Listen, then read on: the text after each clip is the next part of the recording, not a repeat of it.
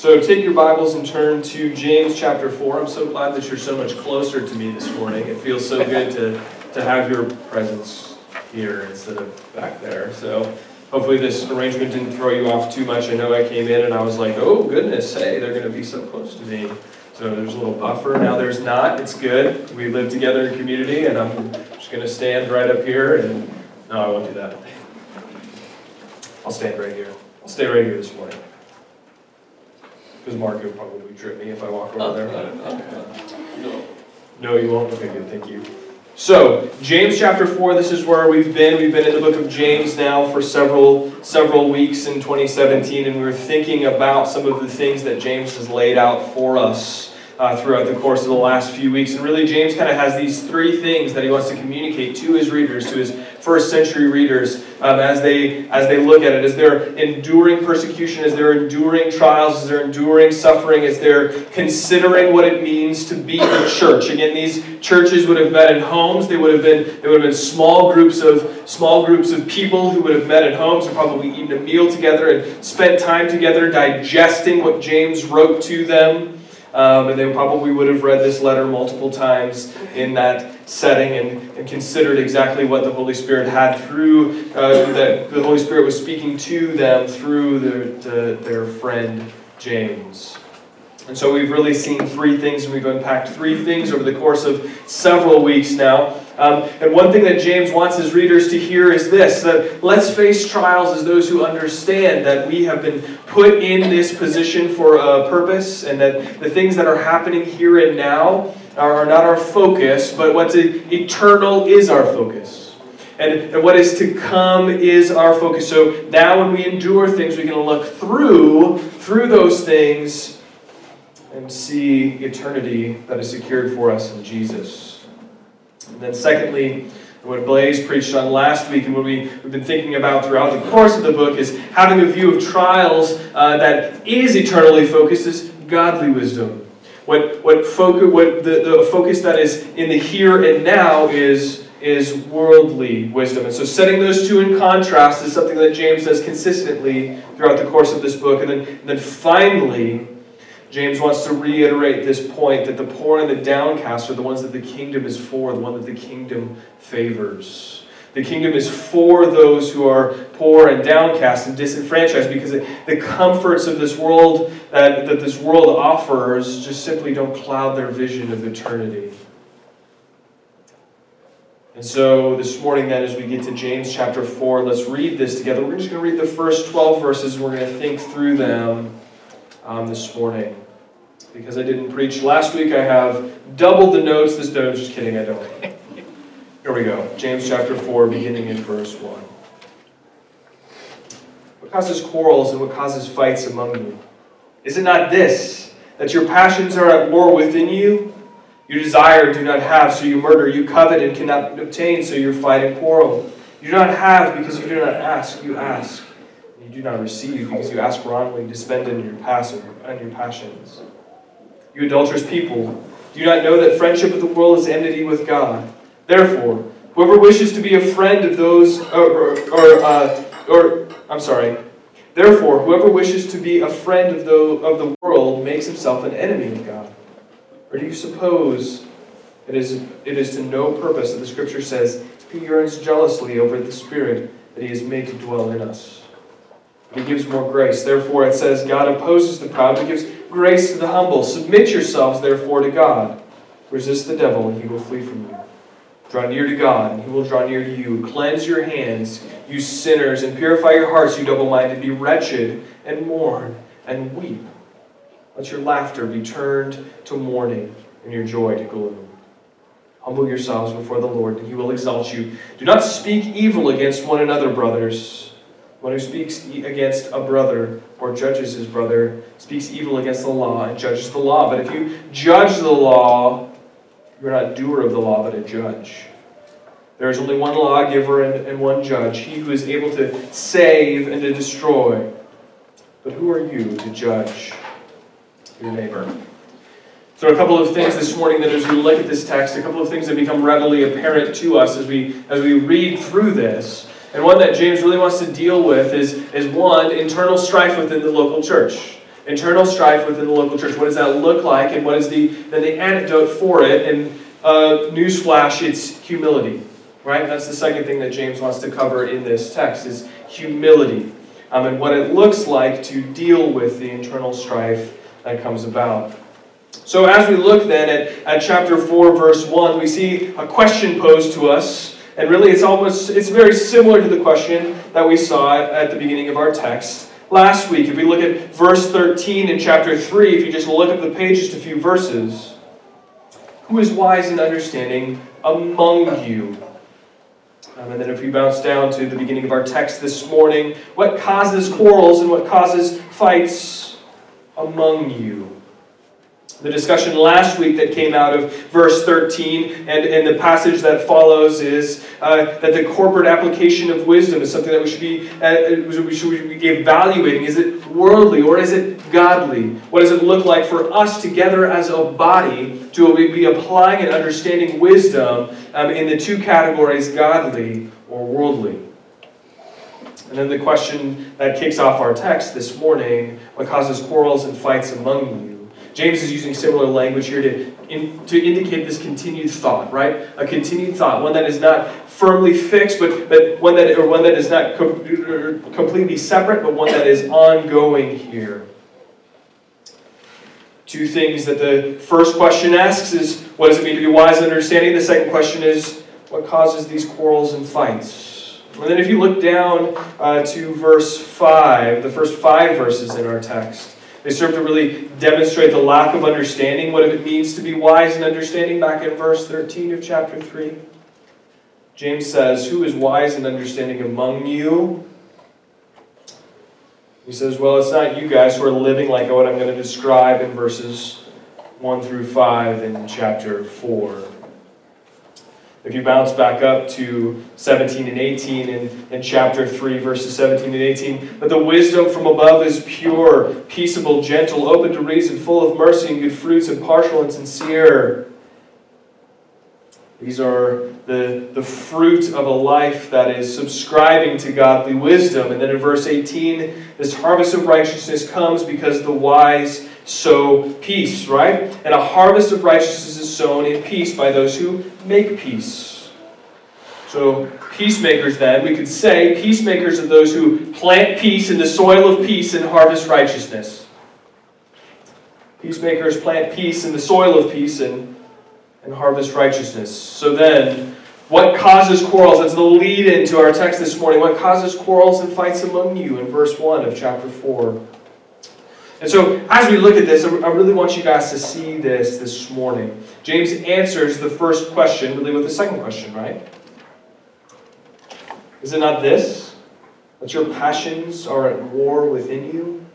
What causes quarrels and what causes fights among you? Is it not this, that your passions are at war within you? Yeah, James, it is. Thanks. Now, what is James communicating here, especially in verse 1 to us? I think it's striking how oftentimes in the church, when we look at a text like this, the first thing we go to is an individual application, right? The first thing that we go to is an individual application. There's something you have to realize, especially in our text this morning, as you look through the first 12 verses in chapter 4, anytime you see the word you, it is always plural. It is always plural. It's never singular. It's never singular. I think there's an element of individualism, or an individual element here, but it's very secondary. James wants his readers to see that the passions are causing these quarrels and fightings within them, which means that they're actually carrying out fighting and quarreling within the church. There's actually fighting and quarreling going on within the church. In verse 2, if you do not have, so you murder. You desire, and you do not have, so you murder. You covet as you cannot attain, so you obtain, so you fight and you quarrel.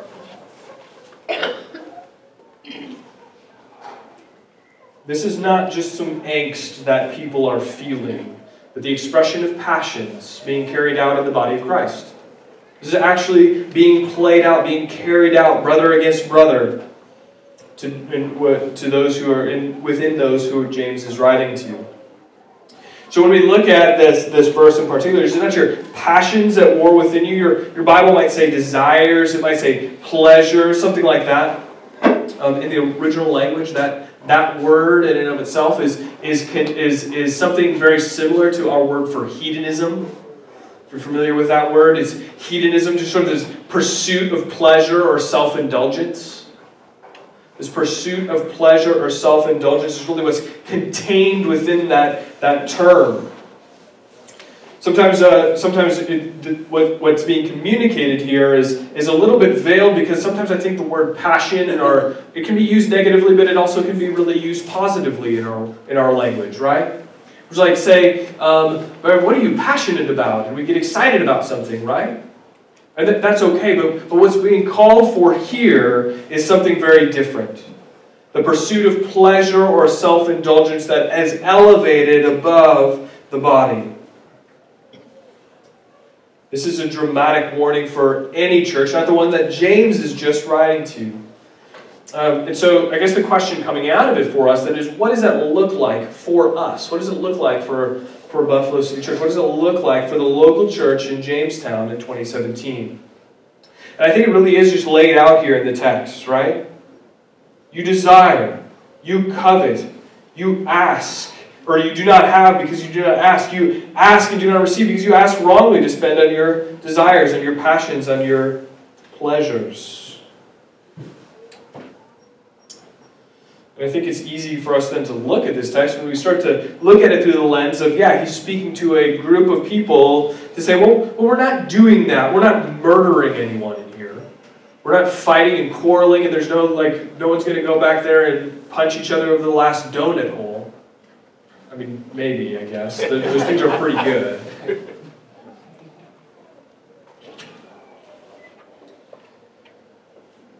And sure, that's fine. I guess we're not doing those things. Like, the expression of our frustrations is not played out. But I think overall we just do a poor job as people in general. Just how do I want to say this? Just hiding our frustrations. We're people who are entrenched in a society that's based on, and here's sort of the crux of this argument, for James at least, there's people who are based or entrenched in a society that is rooted in comparison.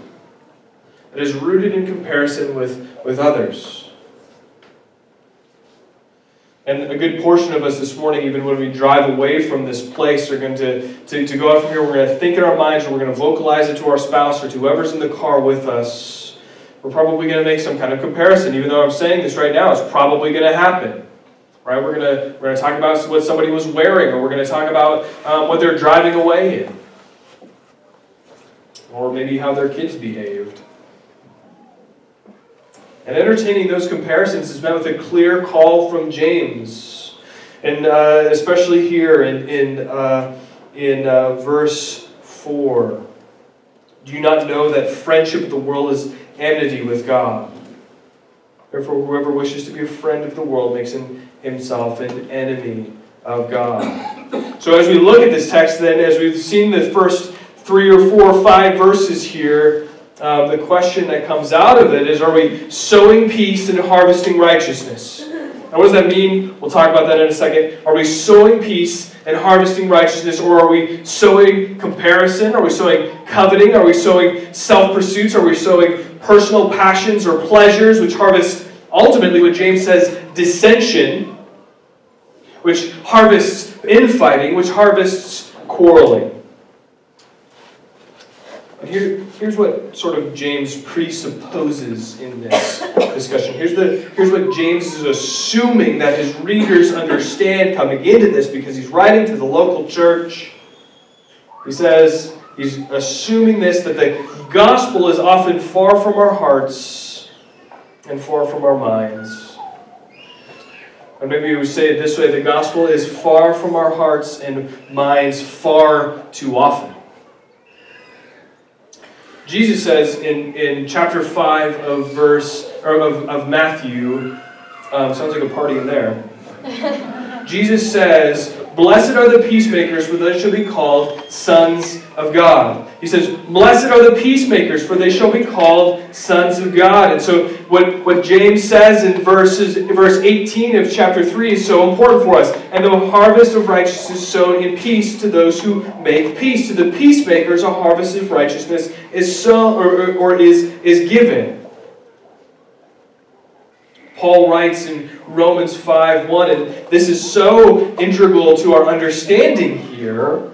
Therefore, since we have been justified by faith, we have peace with God through our Lord Jesus Christ. Peacemakers are the ones who understand that peace has been made with God on our behalf.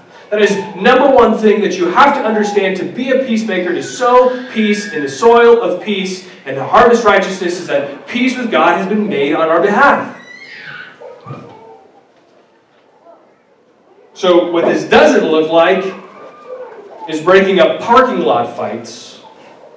What this does look like is a full-on recognition that peace with God, despite the fact that we were God's enemies, we have been called now His friends through the work of Jesus Christ.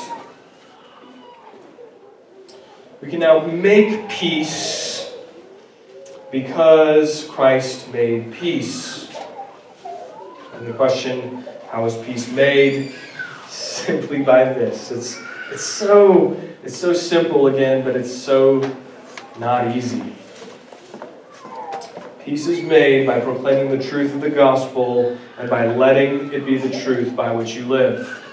That's that simple.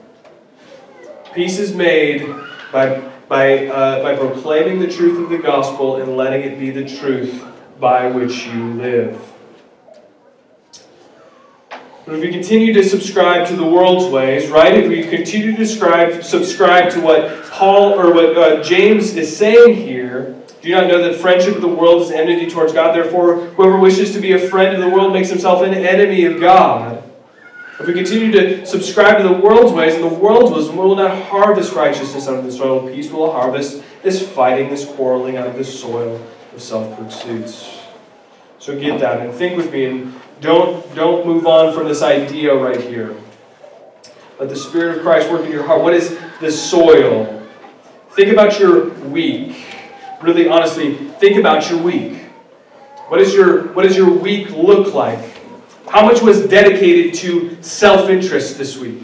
How much was dedicated to self-interest? And don't be deceived. You might be doing something for your wife or for your husband or for your kids or your friend, but where's your heart at in it? Where's your heart at in it? This is exactly what James is writing about. The orientation of your heart, the way that it's pointed, is the soil.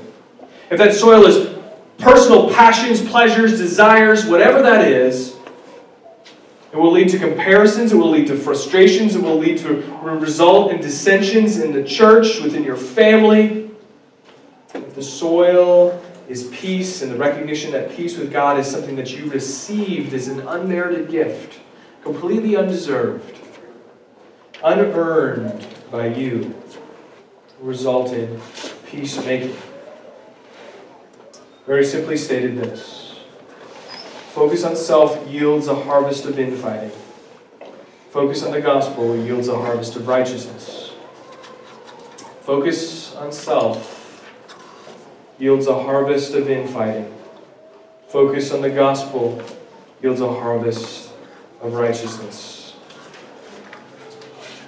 And the peace of God that He proclaims to us is this: we were all enemies of God. Prior to Christ, we were all enemies of God. Because of our sin, because of our rebellion. And the truth of the matter is that God had declared all-out war on us. All-out war. He was loading the cannons of His wrath. He was pulling back the bow, set to eternally annihilate us, turn the wrath on max, and let it flow. Sort of rhymed. With the cannons loaded and the bow drawn, He drew a deep breath. And there's just quiet silence. And we hear a cry in a manger 2,000 years ago. Impoverished, humble. 30 years, this individual walked on the earth, a simple carpenter doing everything that everyone who came before him was incapable of doing. And he took 3 years to journey, which ended at the cross, with God redirecting all of that wrath and positioning it on him, and unleashing an eternity's worth of wrath against his own Son. It burst forth, it crushed his Son, it destroyed him. Nothing was held back. God did not stay his hand. And annihilation was poured out in full force. God's wrath was satisfied in that moment, and peace with God was made. And guys, without this understanding, we don't get the gospel. That's not good news, it's just news. It's just a guy who came and died 2,000 years ago. If we don't fully understand that the wrath of God was poured out, the wrath that we deserved, was poured out of Jesus Christ on the cross, the news of Jesus Christ is just news. It's not good. It's just news. This is the peace, then, that James is writing about. The wrath that was positioned to us now was redirected to Jesus Christ, and peace has been made. So here's the question. Do you think that you deserved the Son of God, perfect, sinless, the God-man, to step in and to absorb eternity's worth of wrath on your behalf? This is an open book exam. We have it right here. Let me give you the answer to that question. No, we did not. No, we did not deserve that. And yet we do what James is writing exactly not to do to the church here, to churches here that he's writing to. We let our self-pursuits, our self-centeredness, our self-indulgence dictate our interactions with others in here and outside.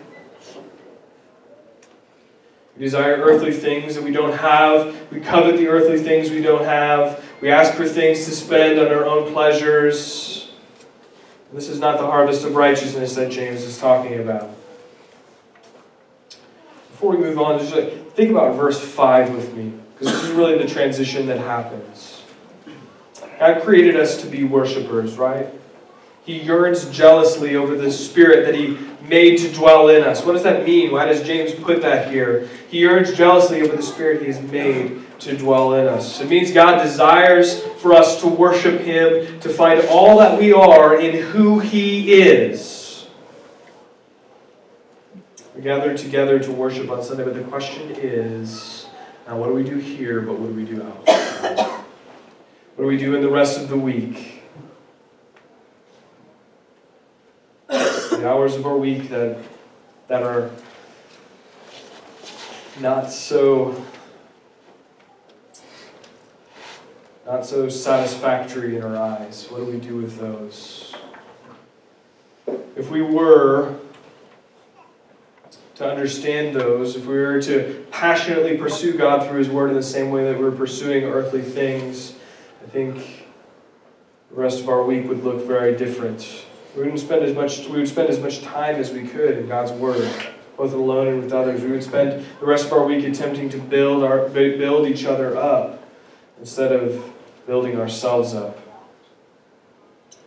And that kind of takes us then to this last point when James writes, do you suppose that there's no purpose that Scripture says He yearns jealously over the Spirit He's made to dwell in us? Of course there's a purpose. And then the hope, and here's the turn right in this text. In verse 6, but He gives more grace. Therefore it says, if God opposes the proud, but gives grace to the humble. The dissent that's stirred up in the churches that James is writing to, this dissent that is stirred up among them, is happening because of this entitlement, because of the lack of understanding of what they've received in Jesus Christ. If you think that you deserve what you've received in Christ, if you think that you are great, and that's why God sent His Son to die on your behalf, if you think that it's your birthright and not a lovely gift given to the unlovely, then expect quarreling and infighting in the local church. James pleads with his readers not to have that mind in them, but to humble themselves. But he gives more grace Therefore, it says God opposes the proud, but gives grace to the humble. Paul writes something very similar to the church in Philippi. This is chapter 2, verses 3 through 11 in the epistle to the Philippians. Do nothing from selfish ambition or conceit, but in humility count others more significant than yourselves. Let each of you look not only to his own interest, but to the interest of others. Have this mind among yourselves, which is yours. It belongs to you in Christ Jesus, who, though he was in the form of God, did not count equality with God a thing to be grasped, but emptied himself by taking the form of a servant, being born in the likeness of men, and being found in human form. He humbled himself by becoming obedient to the point of death, even death on the cross. Therefore, God has highly exalted him and bestowed on him the name that is above every name, so that in the name of Jesus every knee should bow in heaven and earth and under the earth, and every tongue confess that Jesus is Lord, to the glory of God the Father. And this isn't tough, end quote. This isn't tough for us to get our minds around. It's not. The answer to how to move past quarreling, fighting, covetousness, etc. is to live a life of humility. How? James writes here, submit yourselves to God.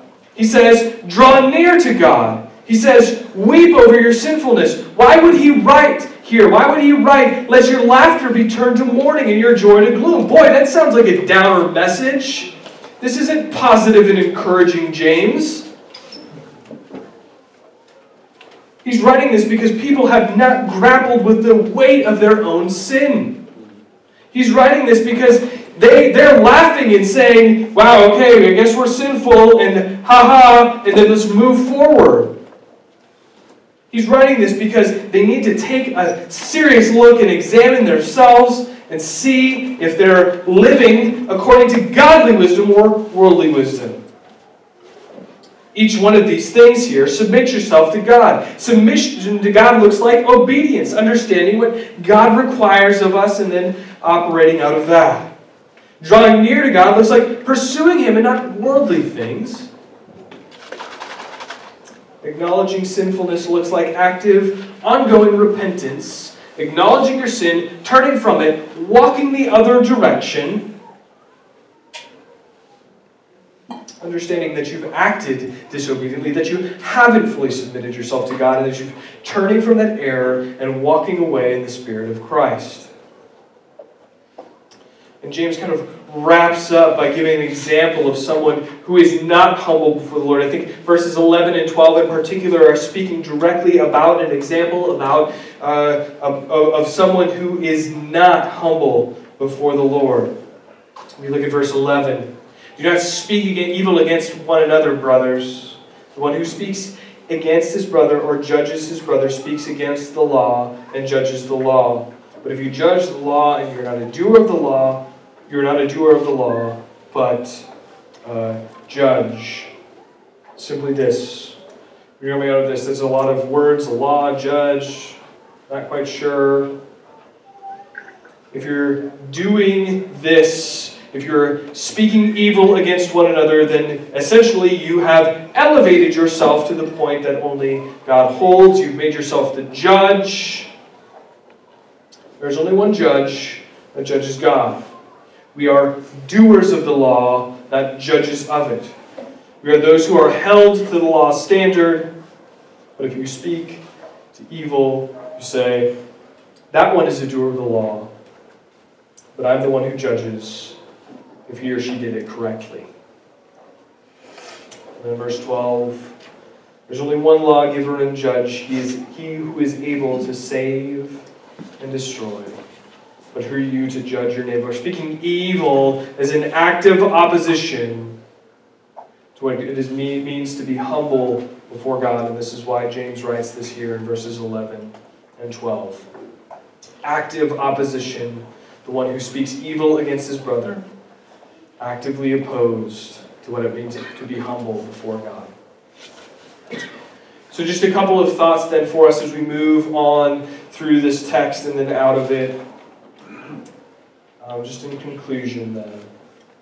First of all, I'm going to give you 3 statements. Each of these starting with the gospel, that presupposition that James has going into this text. The first is this, that the gospel grants us peace. That the gospel grants us peace. In our culture, people tend to internalize and then to act, I think, more than just act. And oftentimes that action comes out in sort of this passive-aggressive way. I think that's kind of the culture that we reside in. We tend to be passive-aggressive when something doesn't quite go our way, or the way that if there's something that we don't particularly like, the way that our husband does the dishes, or the way that our wife cleans the house, or however that is, we typically respond in a passive-aggressive way. And within the context of the local church, then we're prone to maybe talk behind someone's back instead of to their face. I think that's true for everybody, just because we're all sinful. We all inhabit this body of death that is still fighting sin. I think that the claim here for us, if the gospel grants us peace, if we understand what we talked about earlier, where Jesus Christ came and despite the fact that we were enemies with God, He made a way for us to be called friends of God. And peacemaking isn't just not deciding to say something. Peacemaking is this gospel-focused, gospel-proclaiming, eternity-oriented posture. If you understand your position before Christ, completely opposed to God, with His wrath set against you, and you understand your position now in Christ, as those who understand that you're completely now out of that, and that God has called you His friend, then there's no way for us to ever fall into this category where we are speaking evil against a brother, like James writes in verse 11. That kind of brings us then into the second statement here, that the gospel frees from comparison. The gospel frees from comparison. Again, culturally, we see others, and either we hold them to our arbitrary standard, or we hold ourselves to what we consider to be their standard. We do this regularly. Again, the gospel firmly demonstrates that there are two kinds of people, those who are in Christ and those who are not. Those who are in Christ and those who are not. Either your identity is in this world, is in the temporary, or your identity is heaven, in the eternal in Christ. If the latter is true, then you're freed from comparisons. You're freed. All of those comparisons, they go away. Because again, you had nothing and you were given everything. Because you are an enemy of God and now you are His friend. Because you were a son of Satan and now you are a son of God. Because you are a citizen of the domain of darkness, but now you're a citizen of the kingdom of God's beloved Son. Nothing this world can offer you can change that blood-bought promise. Nothing can change in this world that freely given identity. There's legitimately nothing. And so the call is clear coming out of this, that the gospel frees us from comparisons, church. Then no more comparisons. Rejoice with those who rejoice. Mourn with those who mourn. Not this person does this and I don't. Not that person doesn't do anything or whatever it is. I think this is a reason why a lot of what we want to do together as a body sometimes doesn't exactly take shape, right? What do I mean by that? I mean that oftentimes we neglect to be together as the body of Christ outside of the Sunday morning context because of comparisons. Because we ask questions, what will people think of me? Or maybe I'm not spiritual enough. Maybe I don't really fully understand what's going on. Maybe people are going to think that I'm a hypocrite. And all those fears and comparisons, and they're bound up in this idea, right? They're bound up in this culturally mandated idea that tells us that hold yourself to someone else and hold yourself to a standard that's not God's.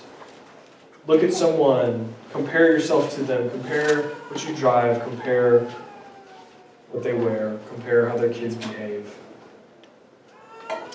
The reason that we want to be together in communities continually confess our need to know God more and to acknowledge that none of us have it down and none of us have a corner on this market, that God uses others to help us know Him more.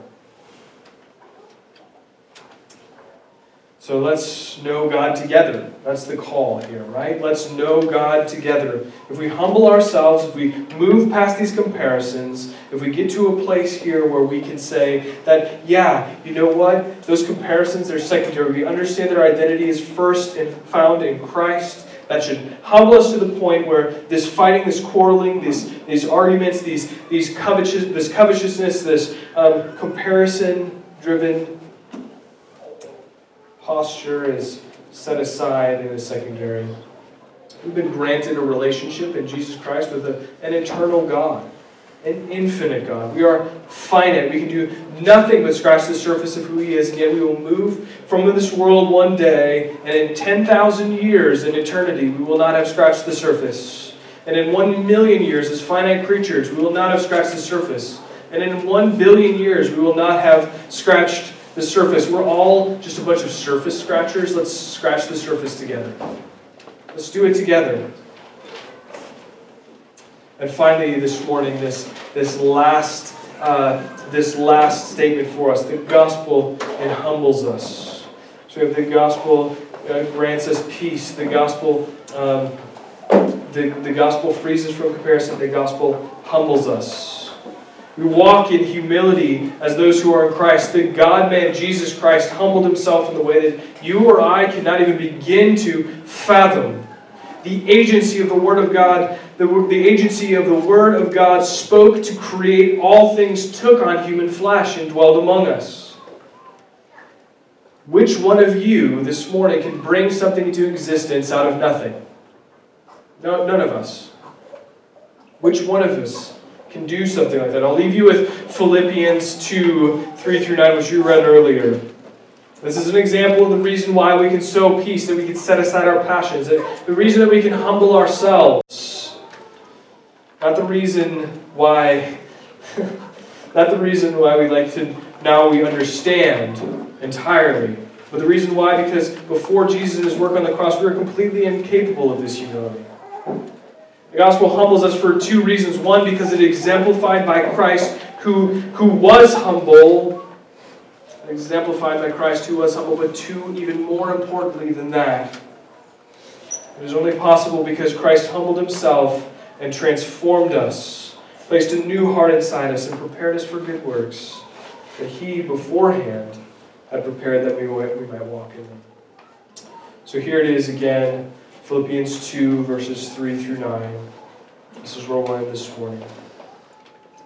Do nothing from selfish ambition or conceit, but in humility count others more significant than yourselves. Let each of you look not to his own interests, but also to the interests of others. Have this mind among you, which is yours in Christ Jesus, who, though He was in the form of God, did not count equality with God a thing to be grasped, but emptied Himself by taking the form of a servant. Being born in the likeness of men and being found in human form, He humbled Himself by becoming obedient to the point of death, even death on a cross. Let's pray.